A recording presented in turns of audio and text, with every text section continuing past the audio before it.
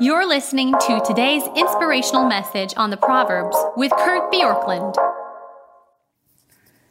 Proverbs 24, verse 10 says, "If you faint in the day of adversity, your strength is small." Verse 11 says, "Rescue those who are being taken away to death. Hold back those who are stumbling to slaughter." Verse 12, "If you say, 'Behold, we did not know this,' does not he who weighs the heart perceive it? Does not he who keeps watch over your soul know it? And will he not repay man according to his work?" So character is seen in how we handle adversity, verse 10, because our strength is revealed in the moments of adversity, how we respond. And the Hebrew word here for adversity is tsara, which is trouble, distress, affliction. It's used in Judges chapter 10, verse 14 for this kind of affliction. And if adversity really reveals our strength, then we need strength before the adversity hits.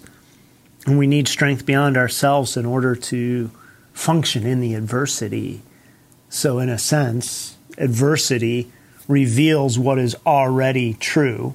The character we have is in how we handle adversity.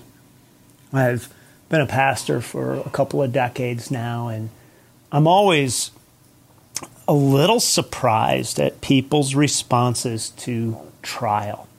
How many people turn and say, "Where is God? Why is God not here?" And not because it's not a normal question, not because it hasn't been asked by the psalmist, but because we live in an obviously broken world where bad things happen all the time. And when adversity hits, so often people have this idea that says, well, God should have hedged me against adversity.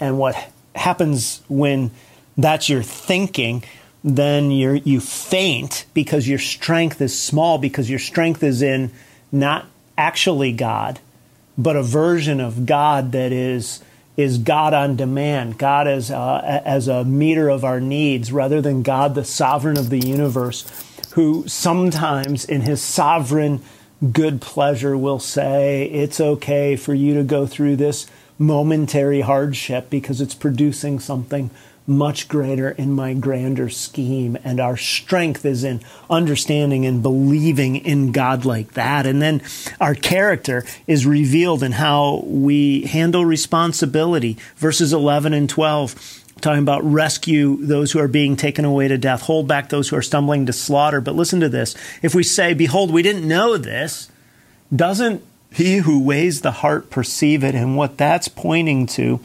is that there's a sense in which we can say, I didn't understand that there was injustice. I didn't understand that there were things going on in this world that were against God's justice and goodness.